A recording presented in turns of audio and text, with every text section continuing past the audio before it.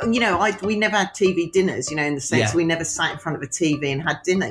That's where we talked. That's where we ate together. I remember my mum giving my brother the biggest row once. He'd gone up to the shops and bought a cake for himself.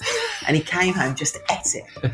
And he didn't offer it to her or to me and my sister. She went absolutely ballistic about how you bring food into a house, you share it with your family, how you, and it was like, and it was those things. And that's where you all talked.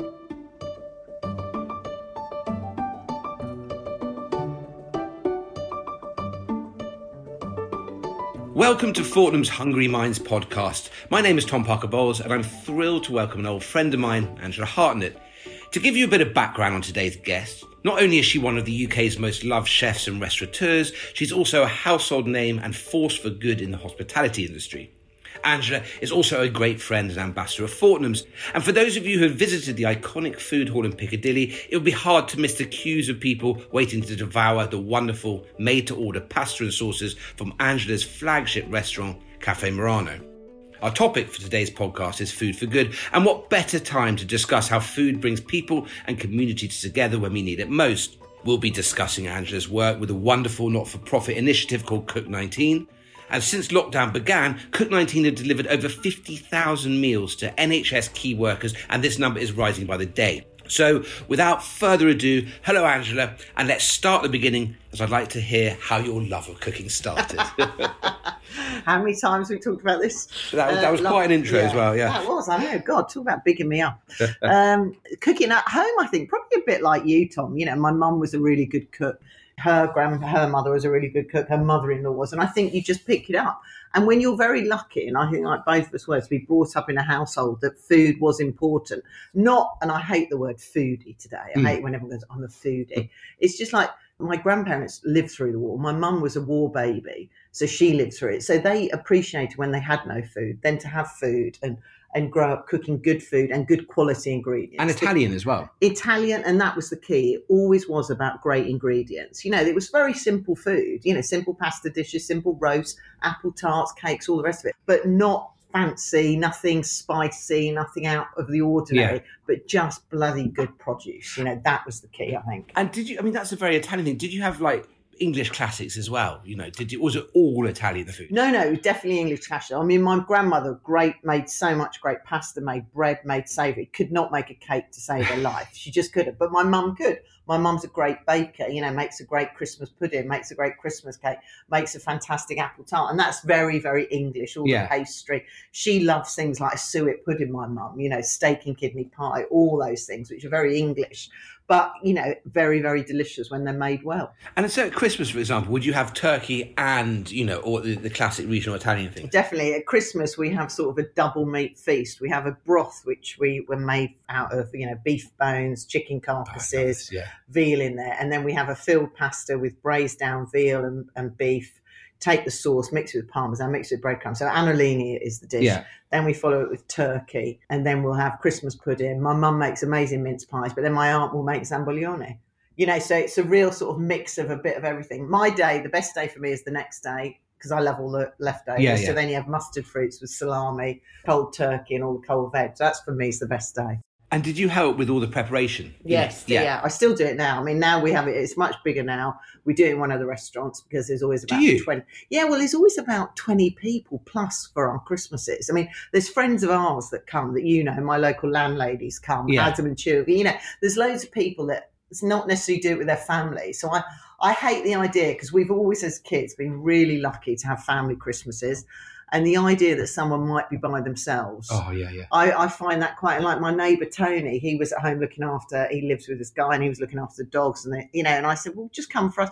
And so it always extends. And my cousin or my uncle, I say, have we got any space at the table? Can I bring, So, it's brilliant. And actually doing it in the restaurant, you've got all the equipment. The idea that you go home and it's done, you don't have to clear. And is it so? Because obviously you're married to Neil, who's Scottish, another great chef behind the French house. So what does he do? So is it the two of you, or do you have a brigade? We have the two of us mainly. Then I have friends. Like if my mate Adam comes, he'll help do it. Another friend James came one year. He did it. One year I did it with Neil, my brother-in-law, his brother-in-law, and my brother. It was the worst Christmas ever.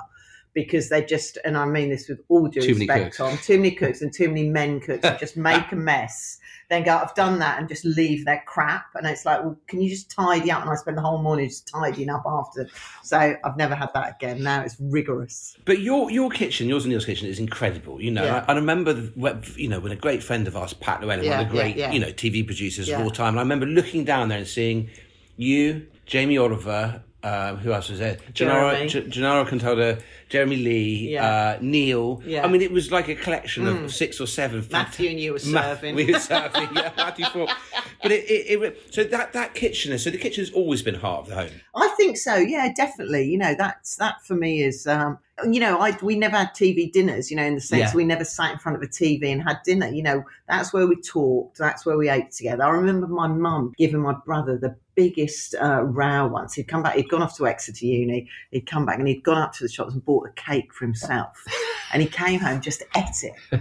And he didn't offer it to her or to me and my sister. She went absolutely ballistic about how you bring food into a house, you share it with your family, how you, you know, and it was like, you know, and it was those things. And that's where you all talked, you know, and you lived together. And we never did we always celebrated birthdays, but we were never one of these families that had massive parties, but we always ate together. That was hugely important across from my grandmother to aunts. And even now, you know, if we have it, we're all going out to eat on Sunday. Yeah. You know, we're going to a restaurant. So I've texted the family. Anyone want to come? Yep, we'll all come. And where are you going? We're going to the Folkestone Wine Company. Oh, yes. I know that. That's, Zarin Wilson. You've got to go. And they're really lovely people. Polly and Dave, her partner. And he used to work at the Sportsman, Dave. Yeah. And I've been banging on about it to my uncle and his partner and my aunt. I said, right, we're going to stay at the Pig, me and my mum. And then we're going to go and have lunch there. So it's a nice little weekend away. God, how nice. But talk about, you grew up, you know, in a house that loved food. You had Italian and British, so two sides of it. So when you suddenly decide, right, that's it, I'm not going to go off and, I don't know, do the city or be or whatever it is, I'm going to become a chef. Was that a conscious decision? You know, did you look up to Paul Bocuse or to, I don't know, Madame Prunier, or do you have any heroes that were on your wall? I'm embarrassed to say no, I didn't. I like the idea of owning a business. That's what I like the idea. I like the idea of, so the Italian side all ran cafes, fish and chip shops, all that sort of stuff. So I like the idea that you were your own boss, you did your own sort of business, you looked after yourself and you made your own money. And that appealed to me, that side of just being in control. And then I basically went off to Poly, studied history, and then started working in Cambridge, and then moved up to London eventually and started working for Gordon. And that's when food really cemented for me how big a deal it was. You know, I used to eat in the French house at the time. Yeah. Ironically, when Fergus and Margot were cooking, and that's where I loved going to eat.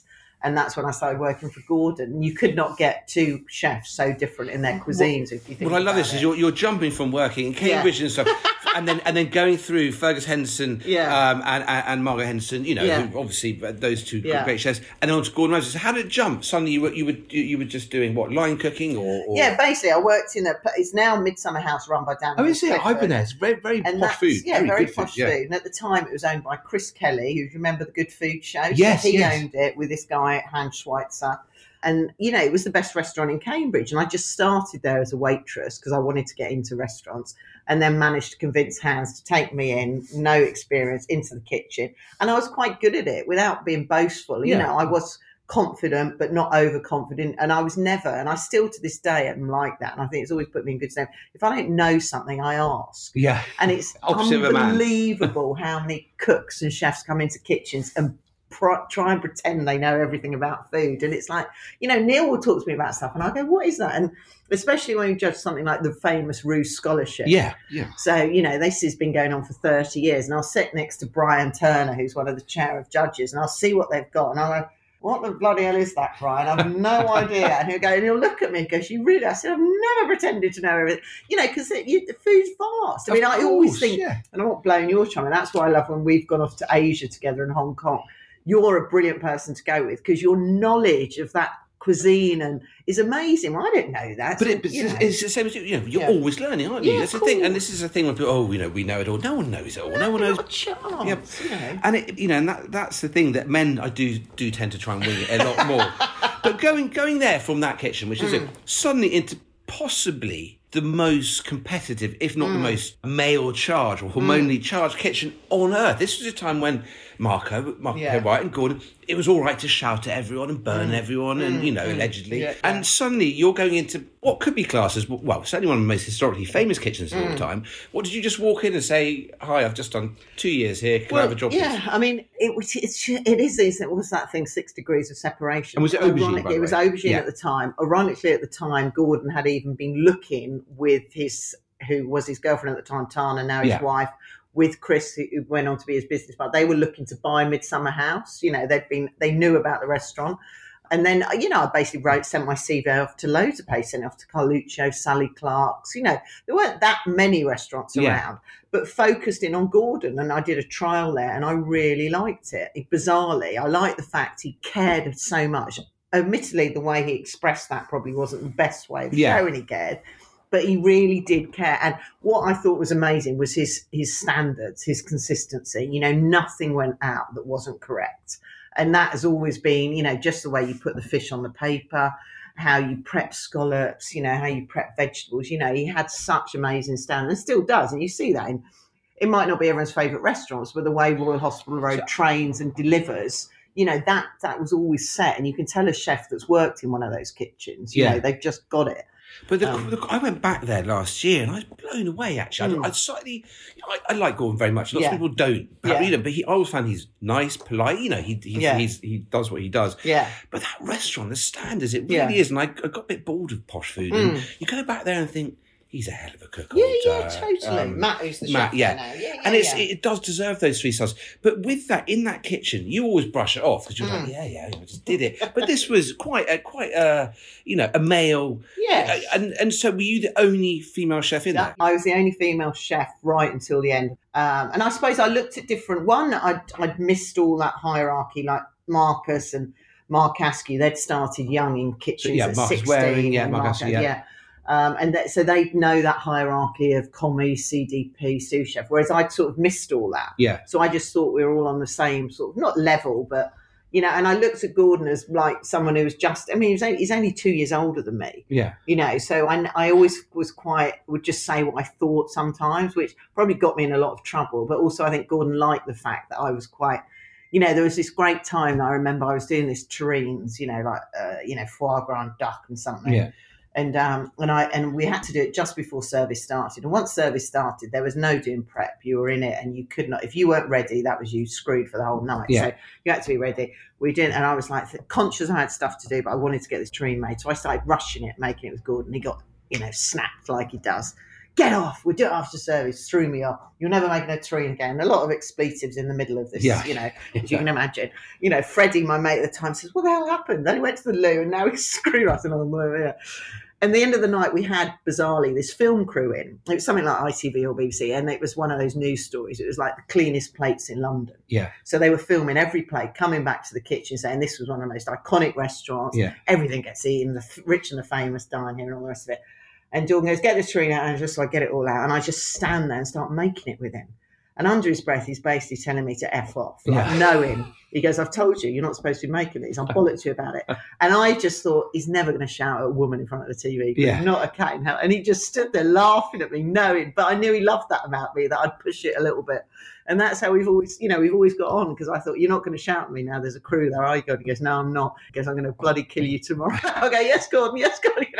But who else was in that kitchen with you? It was a fairly, amazing You had group. Damien Allsop, who's an amazing pastry chef and chocolatier. You had Marcus Waring, who we all know, master chef and everything else. Mark Askew, who went on to gain the 3 stars with Gordon at Royal Hospital Road. Freddie Foster, who's an ex-Roos scholar. Oh God, loads of people. Sarge came through after. You had, loads of people. I mean, it annoys me sometimes when everyone goes a bit anti-Gordon, and when there was a whole like chef of the decade, and everyone was like very not Gordon. I said, but what you forget about Gordon is the legacy. Yeah. He might not be in a kitchen now, and fair play to him. Why should he? He's 50 something. He makes his money on TV.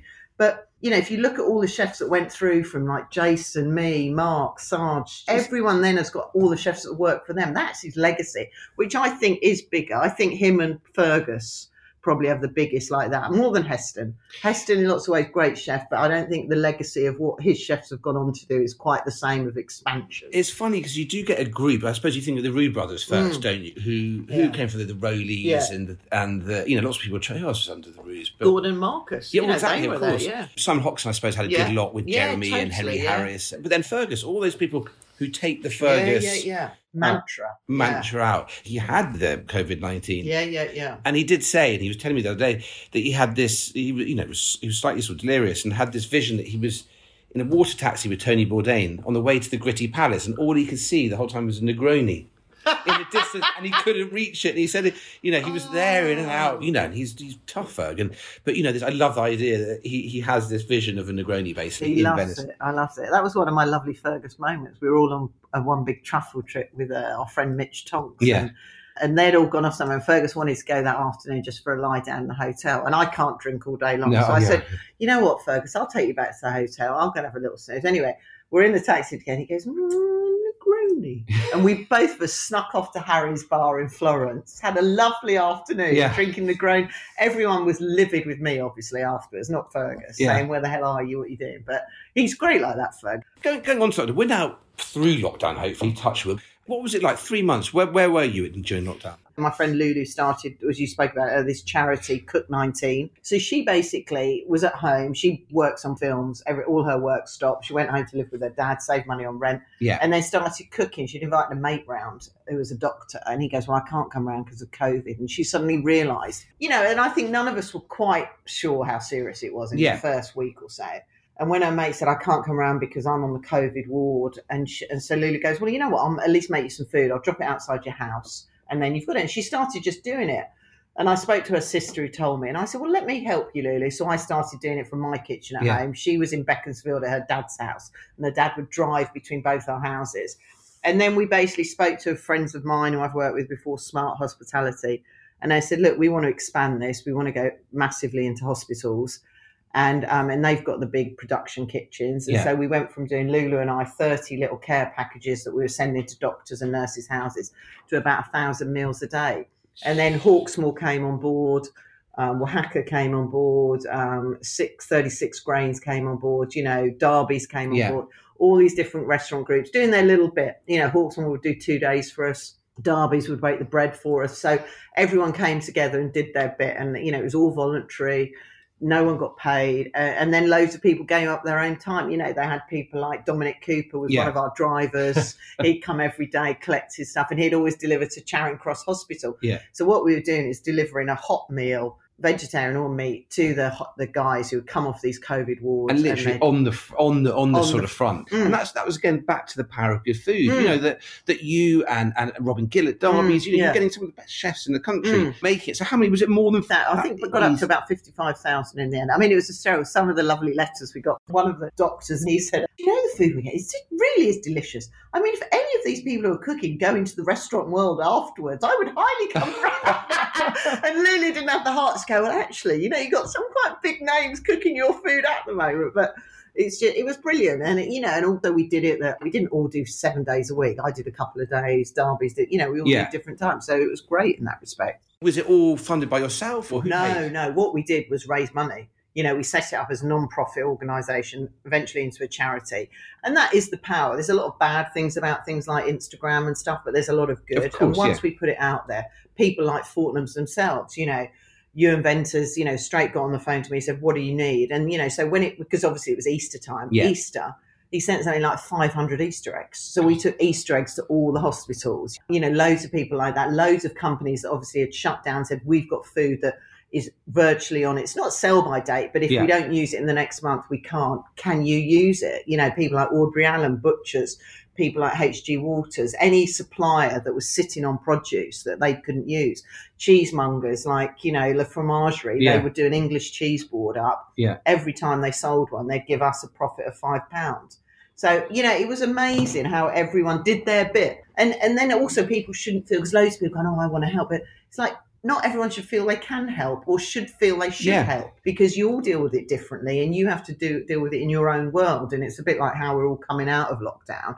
you and I have both said we ran in and go, God, have we got a mask today? Because I'm not wearing one. But I'm going to do it if it makes other people feel comfortable. But I don't need to wear one because I'm quite happy going out as I want to. And that's the same with the mask. You know, if it stops other people getting it, absolutely understand it. And it's about thinking. But this is what I found about the whole lockdown. That begin with, oh no, you know, the world is coming to an end. But what you saw, I mean, I certainly saw, like you saw in the food world, not just, you know, the likes of you and Hawksmoor and all sorts of different restaurants and chefs coming together and Fortnum's helping. But what started off, I remember I did a series of interviews with lots of farmers and producers. At the beginning, they're like, this is it. Yeah. Overnight, we're 90%, we are, let's say a cheese mug, let's say Graham Kirkham cheese. We supply to the trade, 90%. Overnight, I've got 30 cheeses and they're just going to go off. This is all for Jamie Montgomery.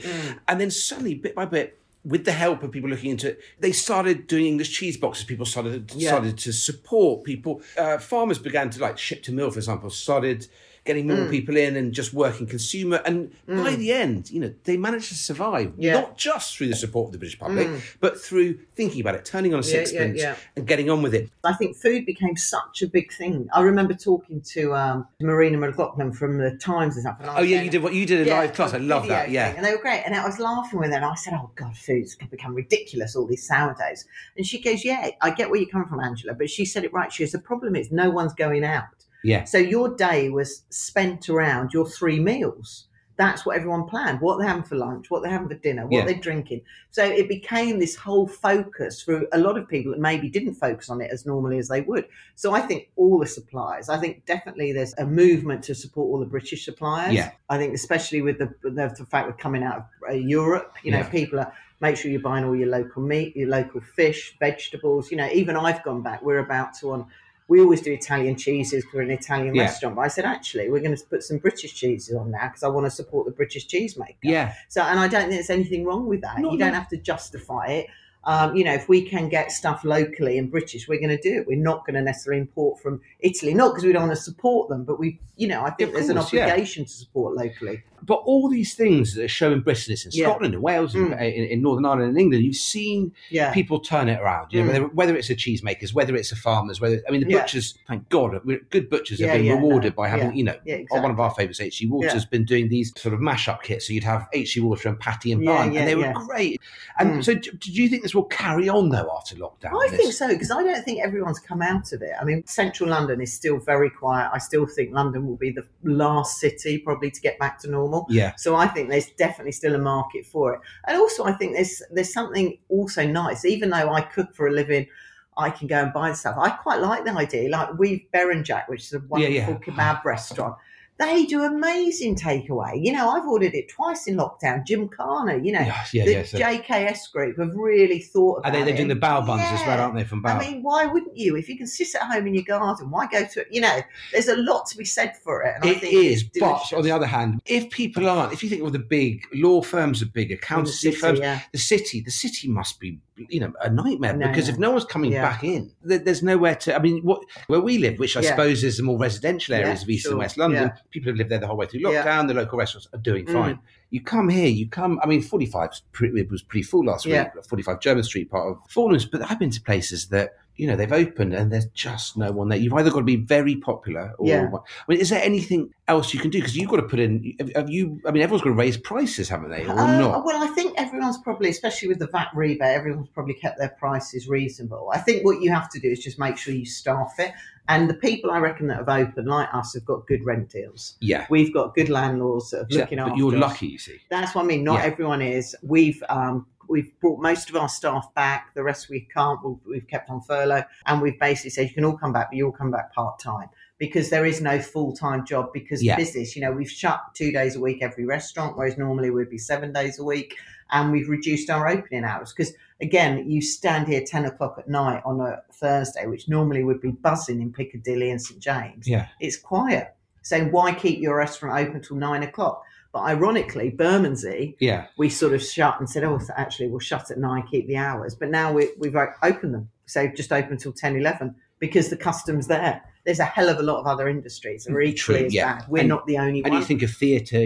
We're a massive part of it, admittedly. But I think now, to me, I'm like, all right, let's do it. Let's, open up. Let's see how it goes. Yes, there may be casualties. I might have to close one of my restaurants. No one wants to. But I think we have to start getting going and moving forward and just see where we're at and have the confidence. I think that's the thing. And I think even if it's not central government, I think where London struggled is you've got central government saying one thing, then you've got the mayor saying another, and they're contradicting each other, and London's in the middle. And that's what's going to screw us over eventually. If they don't get, people going back on public transport fearless and feeling that actually it's absolutely safe to do it, and they don't start pushing businesses back. It's no good a month ago saying don't work from home, one of them saying work from home, and the next thing Boris going, actually everyone go back to work. It's just like, come on here. So there is hope. We've gone through this unprecedented 3 months, which for me has shown how communities can come together, how we're not all at each other's throats, how we're not a world built on hate, but there's enough hate out there. But coming together, look at the positives, we came out okay. But are you cautiously optimistic for the next year? I'm hoping by Easter we'll be semi back to normal. I mean, that's how we're looking at it. No, not to make money. We just want to break even. As long as we don't lose money, we could be fine. Talking of Fortnum's now, you've got your concession. It's a Cafe Murano concession in there. And that, before lockdown, you could hardly get through. It was fresh pasta and sauces made at Cafe Murano and just brought over. No, they make them all here. We train the staff and they do everything to our recipes and we come and check it. No, they're brilliant, the guys down there. All Italian guys, and they make phenomenal pasta. Really good. And would you ever think of moving, because you were talking about selling it to your friends, the pasta you make, is that another way of making a bit more income? Chris and I did, Chris is my managing director, we did a takeaway since middle of May from Bermondsey. Yeah. Still going. We do it through the website Slurp.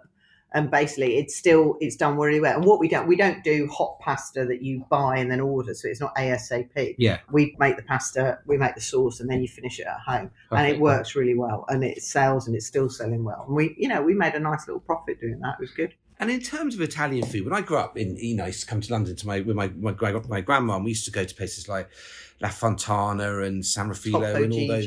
Exactly, and those were very much, I suppose, British Italian restaurants. And you get an avocado pear with vinaigrette as much, and it would have everything in there, and white sauces. Is it now, our friend Matthew Fox was moaning, there aren't enough Italian proper Italians. Do you feel now that there are some really good Italian restaurants in the country? I think there's amazing. I think one of the best ones for me, is Bocca di Lupo. I think Jacob what Jacob does is brilliant. I think his food, it's really probably the most authentic there is out there. Listen, I think the River Cafe is great. Yeah, I love the River Cafe. I think Giorgio, obviously, he's, the godfather, to use a naff phrase, he's very authentic as well. And I think we do great stuff, but I wouldn't say we're the most authentic, because when you go to Italy, and that's where probably Matthew is absolutely right, is everyone's so regional. Yes, of course. Unless you're in a hotel, you would never have stuffed pasta down in the south. You would never have vongole in the hills of northern Italy. Whereas here, you can be in central London, you have a stuffed pasta next to crab linguine. We mash it all up, but we're a metropolis. Of course, we're going to. And also authentic. Yeah. What is authentic? If you think of pizzas, it's not the same water, it's not the same air. It's all. But so you don't with Murano. Yours, because it never feels, although it's very posh. It never feels. You still have classic dishes. It's still classic regional Italian cookery, but with a bit of... No, it's great. And I like Murano because it's really relaxed. Even though you're sitting with tablecloths and nicely spaced tables and you're in Mayfair, it still should be really chilled, very, we put strawberries as petit four or cherries, you get lovely breads with hams when you sit down. And that's how it should be. I think anytime you go to a restaurant, it's too stiff, you're in trouble. Totally. And talking about, what are your favourite, a few of your favourites across the country, Oh, crikey. Well, I love the Seahorses. I love Folkestone Wine Company. Yeah. I think what they do is brilliantly. In town, I think you've got Bread and Wine. It's fantastic. I love Barafina. I like Quo Vadis. So any place. I love Ellison Street. I love Phil's food. It's rich. But and this is Phil Howard. Phil Howard. So there's loads of restaurants. We're really spoilt, in London. And dine-ins, I went for the first time before lockdown, which was that brilliant Japanese it's great. place. Japanese Peruvian, amazing. It's so really good. But London's a good place to eat. But I do feel that, trying to have Britain's a good place as well. There's lots of places outside of London that are really, really, you talk about the Sportsman and there are places that you can, it used to be just in the cities, didn't it? In a few posh, rather staid country house hotels. But, for example, Limewood, you've got, which is for me, and I'm not being honest, because we all love Robin, but I just think it's one of the best hotels in the world. It's comfortable and lovely. And by the way, I do pay my way there. But it is, and you can just be relaxed. But yet, your restaurant there is, what, the two of you? Yeah, Luke Holder, he's the head chef there, and he oversees all the food and beverage there, and he's brilliant, Luke. And Luke's an amazing chef. Yeah. And when Robin sort of first came to me, Robin Hudson, he said, do you want to do it? Do you want to come on as a consultant? And it's not consultant in that word that you stick your name to it, as you say, you pay your way. I work for the money I earn there. And I said, well, let's see if I get on with Luke and can he sort of cook? And actually, Luke's a brilliant chef. I put him on a par with like the likes of my husband Neil and the likes of Mitch. They're all great chefs. Yeah.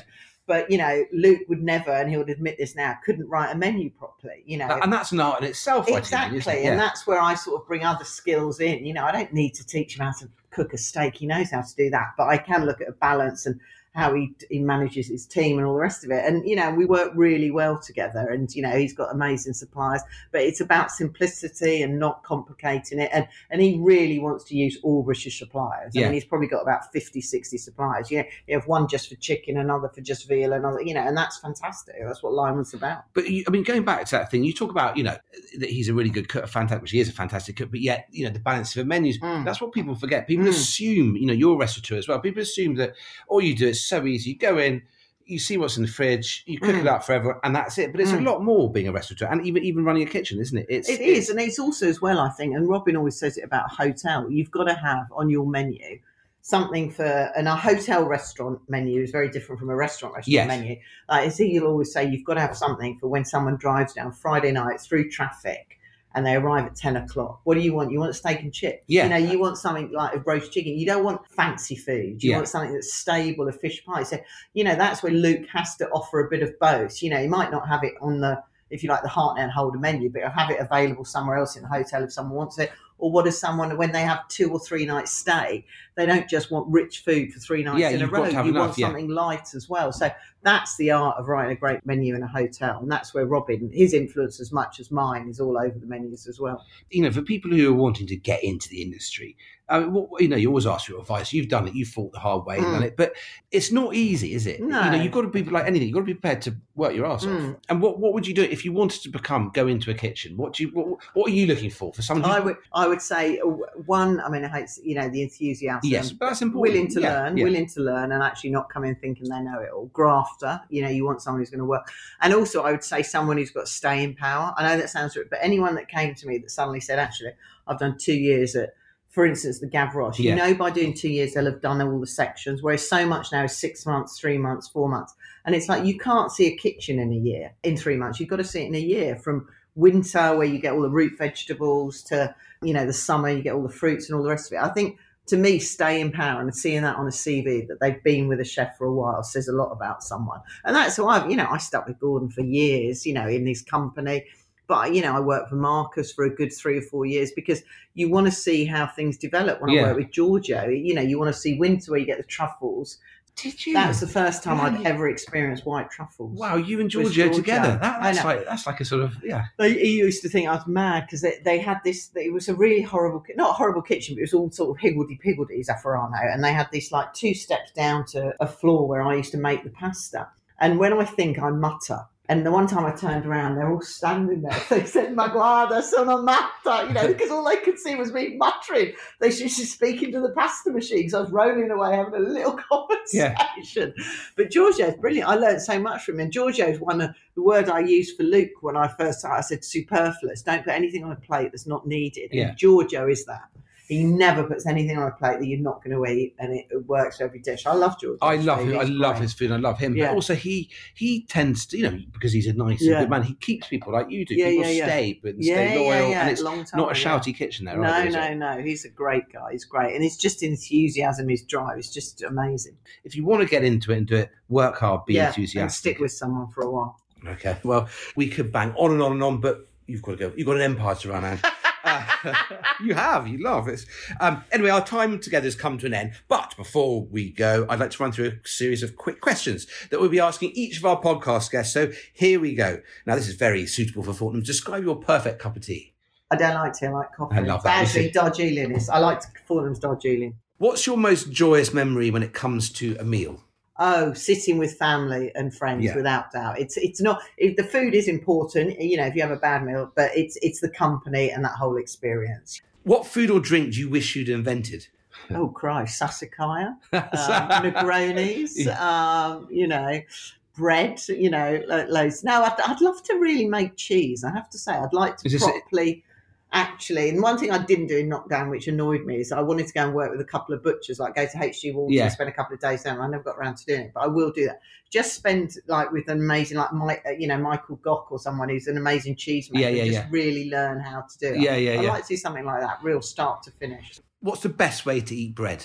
Oh, God, tear it and dip it into something, you know, mop up a sauce. That is, because a lot of people think it's bad to, I mean, I use my finger to clean the plate, which is apparently bad form, but bread, you see that, and I was talking to someone who grew up in England in like 50s, 60s, and you didn't use bread for that, you had to be very smart and use a butter knife and all that. Whereas bread's there to mop it all up, isn't it? They call it in English. In Italian, scappetta, when you sort of clear the plate with your bread. It's a sign of respect. What's been your biggest disaster in the kitchen? God, definitely an aubergine day where I managed to overcook the creme brulee, split a vanilla anglaise, made sweet pastry that covered the pastry because the butter was too hard when I put it in the machine. And in the process of cleaning up, switched the freezer off, so the sorbets all melted for lunch. That was in one morning. I mean, poor Damien, how he's still friends with me after all these years. I remember him eating his star food, literally going, I mean, everything she touched this morning was just, I mean, every single thing she touched, the poor guy was on his knees.